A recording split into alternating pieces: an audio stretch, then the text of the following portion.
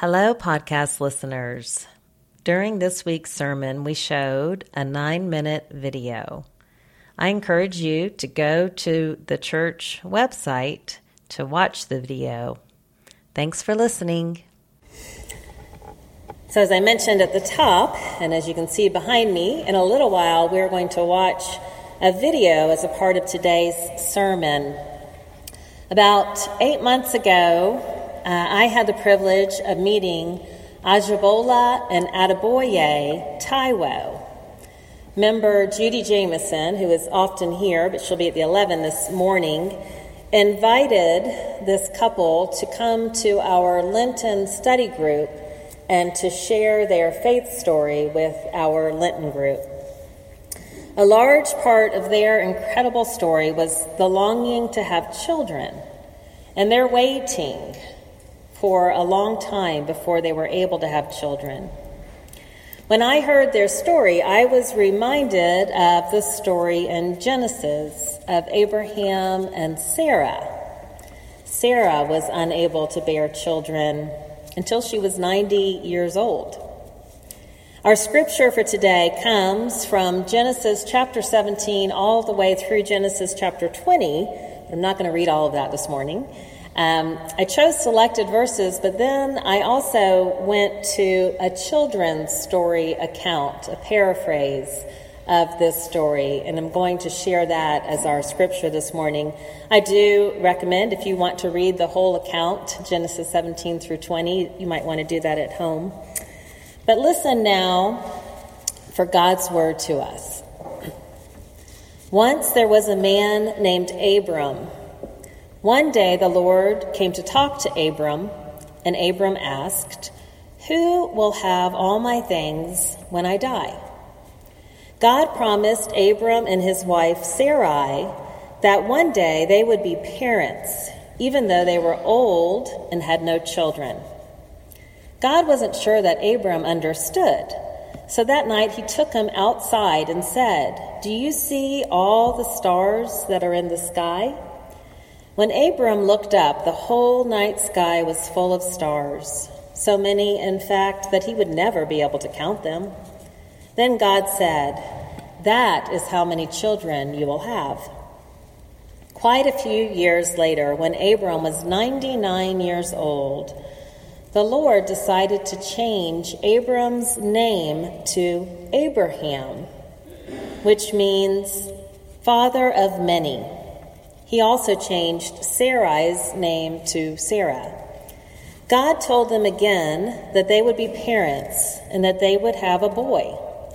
This time, Abraham laughed so hard he fell on his face. It was hard to believe that he and Sarah would have a child in their old age. One day, 3 visitors came to Abraham's house. He hurried to meet them.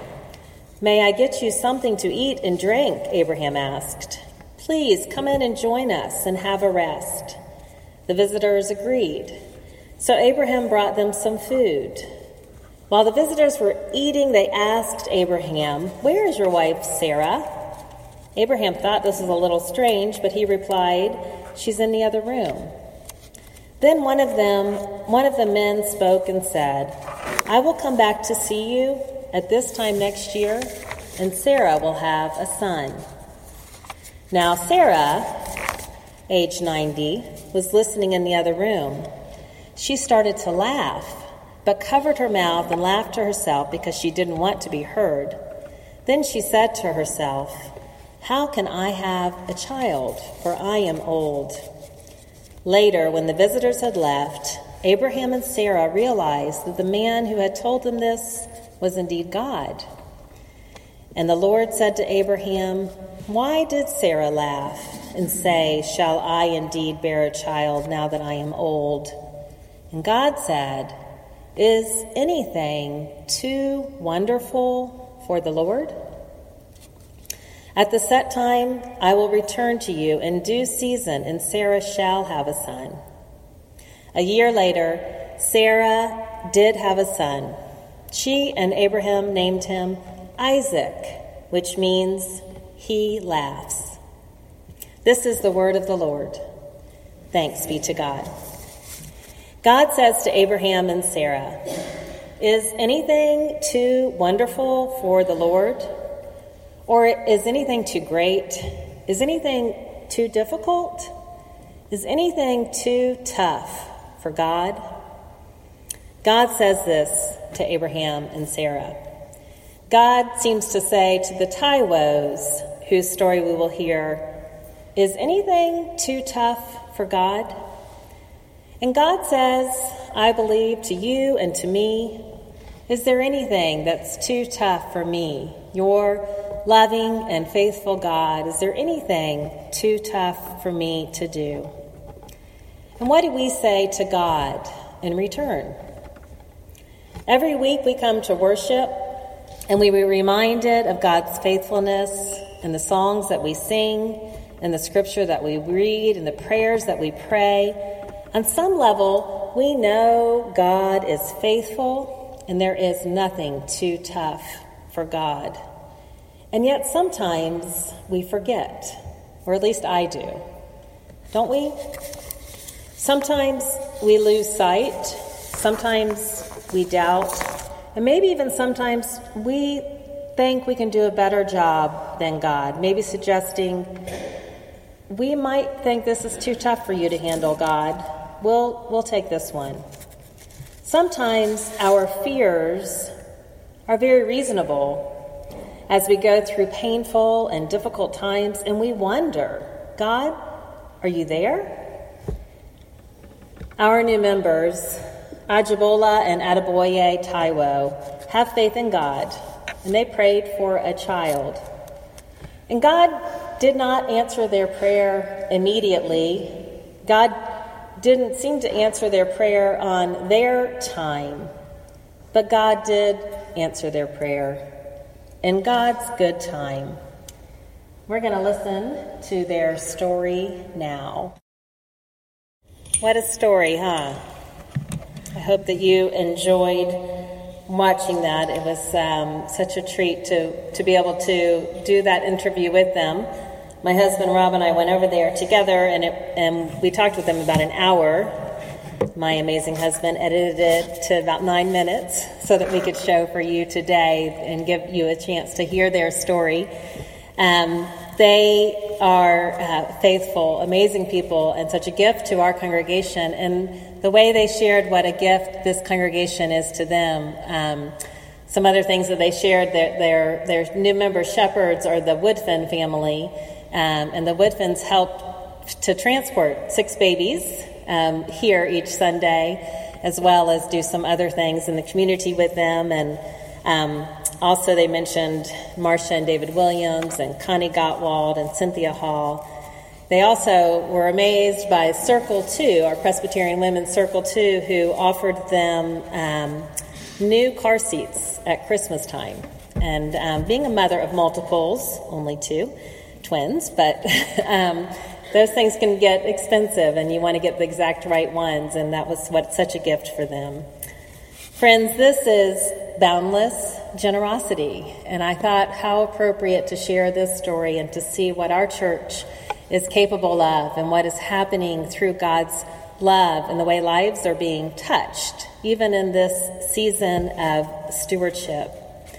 It occurs to me as I've been thinking about this and watching and listening and talking that there's a simple formula going on here, one that we can apply to our lives, even if the outcome is not sextuplets. Step 1, trusting in God's generosity, God's faithfulness. Trust and believe that there is nothing that's too difficult, nothing that's too tough for God. And to believe it as best as we can, recognizing that it might just be with a teeny tiny mustard seed of faith, that we can believe whatever it is in our lives right now, that God is faithful.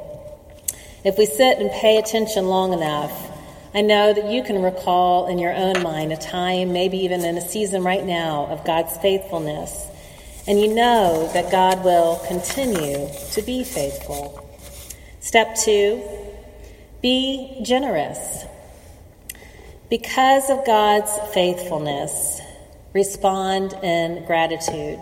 Be generous. Share with others. Show God's love to others. Give of yourself and of your things to others, living and giving generously as God gives to us. This is really how we practice being a Christian. If we want to be Christ-like, we act like Christ, who humbled himself, who gave generously, who cared for others. And step 3, to remember that God's timing is not necessarily our timing. Can I get an amen? I see some nods. God's timing is not necessarily our timing. What we hope for, what we pray for, what we believe in may be exactly what God has in store for us, or it might be that God has something even a lot better for us. But remember that we worship a God who gave children to Father Abraham and to Sarah at age 190. We worship a God who waited 17 years for the miracle of sextuplets in the Taiwo home. We worship a God who doesn't answer our prayers always in our time, but always in God's perfect time. And so we are encouraged to wait upon the Lord, knowing that God is much more creative, much more imaginative, much wiser, much more loving, knowing that God is faithful, and in God's good time, God provides. No one said it was easy as Christians. We are required to wake up each day living as faithful as we can with God's help, with vigilance, trusting, waiting, and giving thanks. Even in this season of our church, when we are in a time of waiting, and we might wonder, when will this season end? But look at what is happening in our midst. Even while we are waiting for a new head of staff, for a pastor to be called, while we are waiting, the Taiwo family has found our church family to be a blessing to us and us to them, along with all of the other new members that have joined over the last 2 years. If you go look in the fellowship hall, you'll see a wall full of pictures of new members who have come into our church life during this season of transition. If you notice in worship, especially at the 11 o'clock service, we have a baptism, it seems like almost weekly. There are so many blessings. I could go on and tell you of the things that have happened in the midst of a season of waiting, possibly a time where I could just go sit in a corner and have a pity party for myself. But God is busy doing God's work, and we are invited to trust and wait and to believe and know that God is about a good thing. Friends, in our Bible story today, our God asks, is there anything too wonderful for God?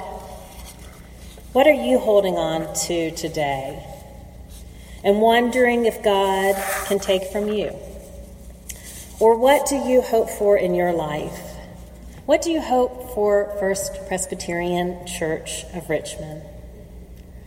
Let us go before our God, who says, nothing is too tough for me. And let us wait and see God's response. Let us pray. Most gracious God, we give you thanks for this time of worship. We thank you for this faith story of the Taiwos, and we thank you for our individual stories. We thank you, God, that you know our heart, and we thank you most of all for your faithful love. For it is in Christ Jesus' name that we pray. Amen.